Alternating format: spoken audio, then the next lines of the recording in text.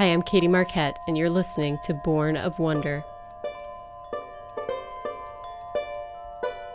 And here there is something more than just a transient experience. It's about being. It's about the things that matter to me. It's about the white spaces between the paragraphs. Then God said, "Let there be light." It's a mistake you always made, Doc, trying to love a wild thing.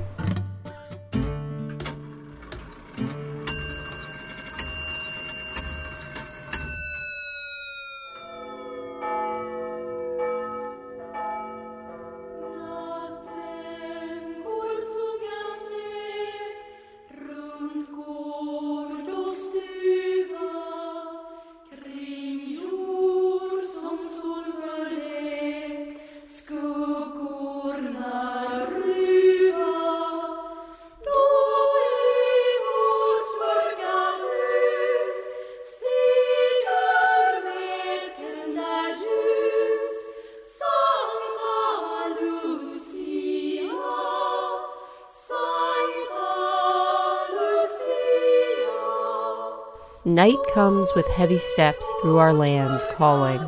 Sunlight the earth forgets, shadows are falling. However dark the night, rising with candles bright. Santa Lucia, Santa Lucia. Though long may be the night, hope she is bringing. Hear now the maid in white, silently winging. Hushed wonder in the air, lights glowing in her hair. Santa Lucia, Santa Lucia. The darkness soon shall flee valleys and shadows. Sunlight I can foresee over the meadows. The sun will come again, rise in the sky to rain. Santa Lucia, Santa Lucia. Translated from Swedish by Thompson Spackman.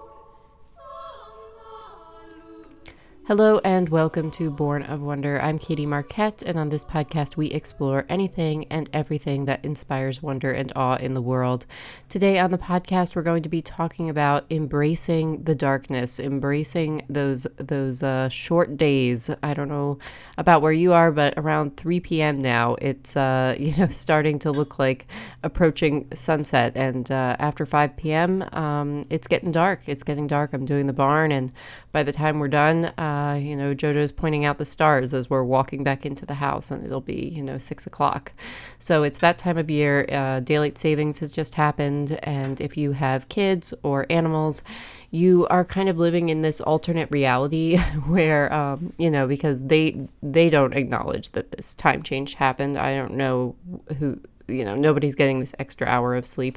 But we are getting an extra hour of the day, right? Or at least it feels that way. At least the past few days, it's felt like I've had a full day by noon, because if the kids are up at, 5:30 or so, which is like 6:30 their time, by the time we're, getting to lunchtime, I feel like we've already had a full day. So I'm looking at it as the gift of time. And I also get to see some pretty amazing sunrises doing the barn in the morning, which I really, really love. So this is all about trying to find joy in this approaching darkness. I like it for the most part. But I know that I'm kind of in the minority here, especially, I have friends who work office jobs and things like that. And, it's really a bummer when they're getting off of work at 5 o'clock and the sun is going down and they haven't had time to get outside, go for a walk, things like that. And that is so important for our mental health and our emotional well-being and everything like that.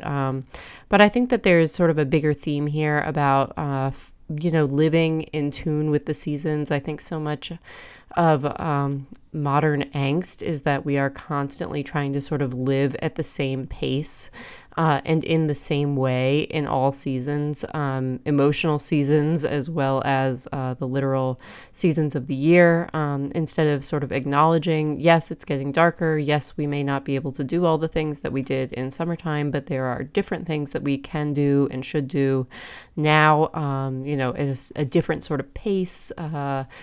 I think that is sort of key to thriving in these different seasons. And I really need to take my own advice here, because so much of what I have a hard time with in summer is that I'm still trying to live like it's fall and winter. I'm still trying to wear my sweaters and my boots and drink tea. And of course I'm miserable because I'm sweating and, just having an awful time. And, maybe if I was, I don't know, planting tomato plants and going to the ocean and swimming and enjoying late night bonfires and listening to the crickets or something, maybe I would love summer more, because there are certain things that you can only do in summertime, and it's good to embrace those. But for today, I'm going to be talking about those things that we can embrace now that we're approaching darker and darker days. I've talked about this topic before. You can go back and listen to an episode I did all about the winter solstice. I referenced a lot from this book, Wintering by Catherine May, which I really love. I really recommend people read it this time of year, because she so beautifully sort of incorporates traditions and festivals and practices that sort of help you thrive in the wintertime, and then also relates it to times of wintering, winter seasons in our emotional lives, and how we can survive those as well, and ultimately come out on the other side thriving and having learned something. And one of the festivals she mentions is Santa Lucia Day, traditionally held in Sweden on December 13th, the feast of St. Lucy. And I just love this festival so much. St. Lucy was a martyr during the Roman times, who went down into the catacombs where Christians were being persecuted and were hiding. And she had a wreath of candles on her head, lighting the way into the dark catacombs, and would bring people bread and food and things like that. And ultimately, her jilted pagan fiance reported her to the authorities, and she was killed, famously losing her eyes, which is one of the reasons she is the patron saint of the blind, which I also think is really interesting association with her traditions being around light and darkness, and, a light that we can see in the darkness. I think there's a lot of beautiful symbolism there as well. And of course, I love this name. I love St. Lucia, because I named my daughter that, little Lucia, Lucy Joan. And I love this idea of light, John, a light that shines in the darkness, and the darkness cannot and will not overcome it. And so there's something here about embracing that darkness, but also seeing that light, candlelight, the light of the sun, metaphorically S-U-N and S-O-N, lights that darkness, that the darkness is ultimately not going to win, that the dawn is coming, light is coming, and there's something really beautiful about that. So many profound experiences in my life involve candlelight, I've talked about before this Rorate Mass that I try to go to every year, traditional Advent Mass, where you go before dawn when it's still dark and everybody's holding candles, and you ideally what happens is that the consecration happens right as the sun is coming up, and the sun is pouring through the stained glass as the host is held up, and all this beautiful candlelight is sort of crying out symbolically, that there is a light that shines in the darkness.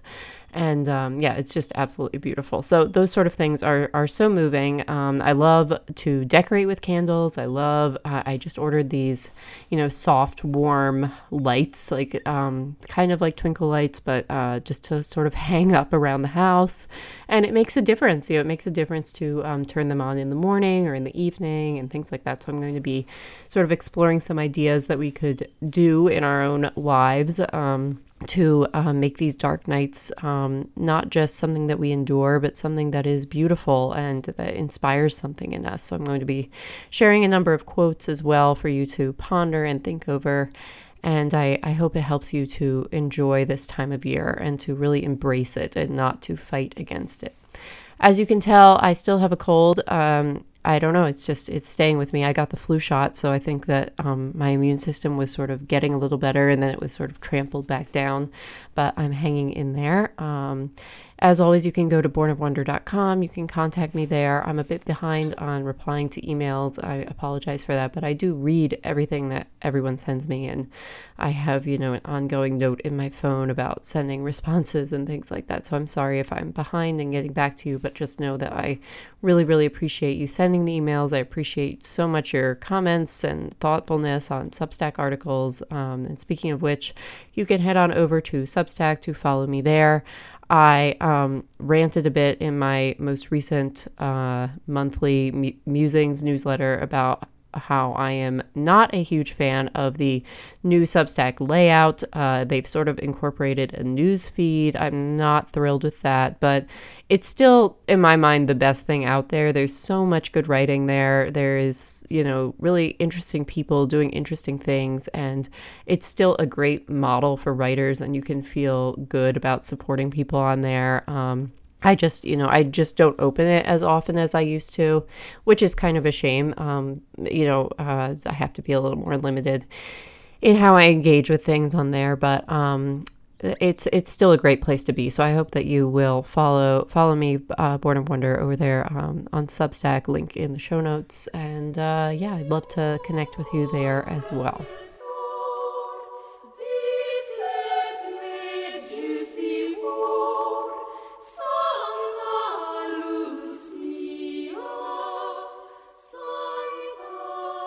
Sleep is not a dead space, but a doorway to a different kind of consciousness, one that is reflective and restorative, full of tangential thought and unexpected insights.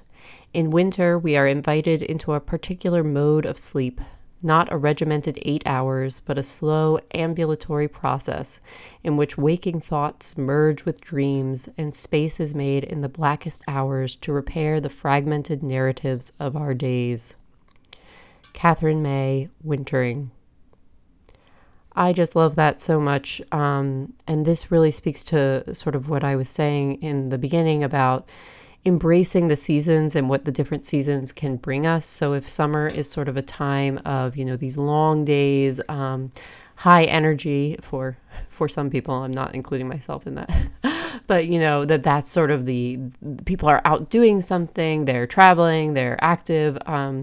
This time of year when the seasons are shifting, late fall, winter is inviting us to a sort of half light, right? And there's something, things can seem magic by candlelight in ways that they just can't at other times. In the glaring light of the sun, things seem so stark and a little too illuminated, but the darkness allows for shadows, for possibility, and also for a quietness and rest. And I think we all need to rest. We need to rest more than we do. And because of this time change, I've been, it's kind of a shame because I really rely on those post-bedtime hours to, live my life and live my adult life. I squeeze like sort of all my, writing and podcasting and, talking with my husband and cooking and cleaning, like everything happens in like that 2 hours after they go to bed. But lately, as in the past few days, I've just like wanted to go to sleep when they do, which can be like 7:30. Like I'm ready to go to bed. And part of that is because we've been doing a big house organization, all those little corners of things of like baby clothes and just like odd trinkets people have gotten you and you like put in a bag and you put in the corner and they just kind of just stay there for years. We've been doing a massive clean out and charity donations of all these things, and it feels so good. I guess Marie Kondo was really onto something with that magic, of tidying up, because I now go into our bedroom and it doesn't have, just piles of things and, laundry is put away, and I have like a nice quilt that my dad got me on the bed, and, I can light a candle and read for a little bit, and I get tired. I get really tired, but in like a very good way, and I sleep really well. It's dark early. I feel like my circadian rhythm if I allow it, if I don't just like turn on all the lights and look at screens late at night, if I allow my circadian rhythm to follow its natural progression, I get quite tired because it's dark early. And I'm up early, I'm up with the sun. I'm up before the sun. So it's natural that my body and mind wants to sleep. And sleep is a good thing. I mean, anybody with young kids, I mean, sleep is everything, right? It like, if I like, whether or not I sleep well is like the difference of like whether or not I find joy in life. So if this is a season to embrace, rest and sleep, and that can be a beautiful thing. It's not something to resist. We're such a hustle culture all the time, and there's space for that and time for that, and I get a lot of energy out of that as well, but I think it has to be balanced, and we have to allow ourselves to follow the seasons here. And I'm going to read another great quote here from Catherine May that just sort of paints a wonderful scene of the sort of beauty and opportunity that this season can give us for introspection.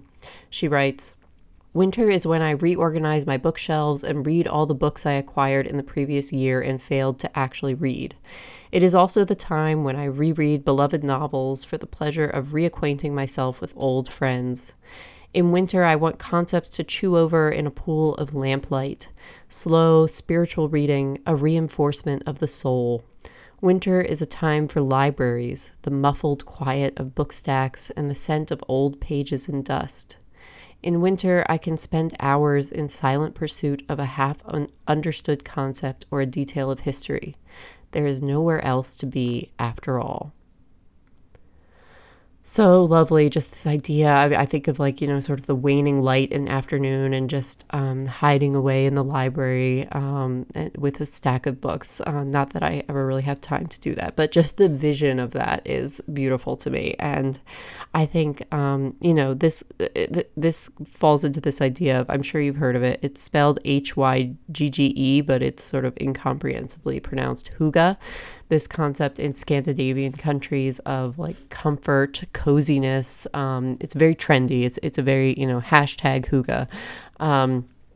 But I'm all about it. I'm so about it, because these countries have a lot of darkness, sometimes just like hours of sunlight a day, and they've got to get cozy or else they're not going to do well. But I love that this idea is, it's like, it's bigger than just, being cozy. It's sort of a lifestyle adjustment. It's a way of shifting our values. And I think that can be really helpful. I'm going to read a little bit here from a website where it talks about it. I'll link to it in the show notes. Hygge is translated in many ways like the art of creating intimacy, coziness of the soul, and even cocoa by candlelight. I love that, cocoa by candlelight. That in and of itself is something to pursue.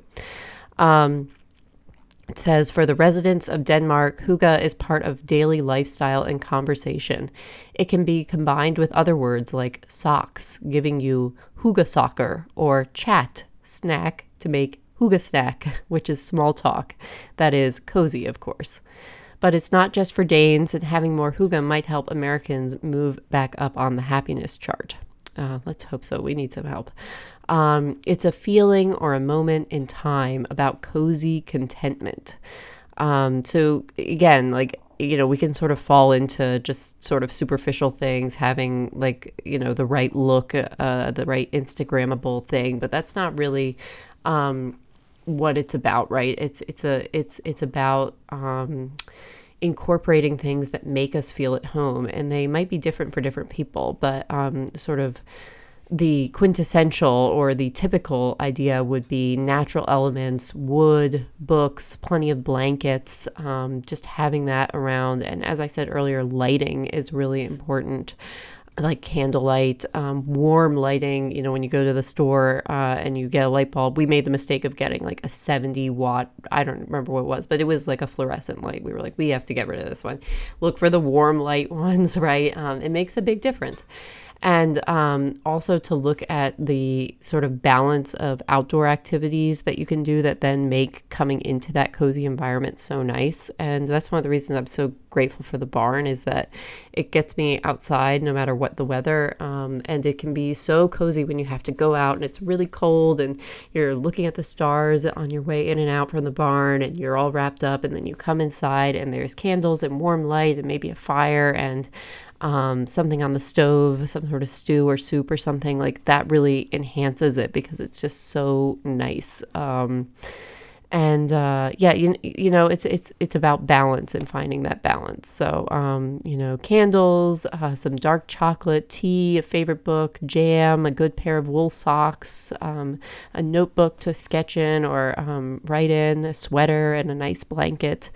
All these things can be part of hygge, and I think can, if you're sort of somebody who doesn't naturally love this time of year, doesn't love the cold, doesn't love the dark, if you make those elements part of your life, I think that when you're all huddled up inside with these cozy things and you look outside and it's dark, it won't seem so oppressive. At least that's what I hope, and that's how it feels for me. So that's really all I have for you today. I'm sitting on some interviews that I will be sharing soon. So stay tuned for that. And I wish you peace and calm and lots of coziness. And I will be back with you soon next week. And in the meantime, I'm going to share with you here some music, because this is the other thing, finding those things that just sort of give you like a little burst of happiness. I think this is also so important for parents, is to like find something like quick that can kind of change your mood, if you're really burnt out at the end of the day, or kids aren't napping the way they should. Tell me how I know about that. Like things can really feel rough and you need something that just like gives you a little pick me up. There are a few, musical numbers, playlists I have that I can put on, and they really help. And, or something like making like a cup of coffee or a cup of tea in the afternoon, some honey or creamer in it, is like a real treat, and I can look forward to that at like 2:30. Like that could really be a really nice pick me up. So finding those things that can give you a dose of joy. So in that vein, I'm going to share, this is from the soundtrack from The Last of the Mohicans, which I've never seen. And I hated the book. I hated the book when we read it in college, but really just because I think Cooper is such a terrible writer. Chris and I were just talking about this. It's too bad that somebody else didn't write it, because it's like a great adventure story, right? But you have to get past his awful style. But Last of the Mohicans, great soundtrack, which I've listened to many times. And I'll put a link to the video of this. It's like this band playing on this like dramatic, I think they're in Ireland, like cliffs, and it's just beautiful. It just transports me. So if I put on something like this and I get a cup of tea, I feel ready to go. So I hope it brings you joy as well. So I'll be back with you soon. I'm Katie Marquette, and this is Born of Wonder.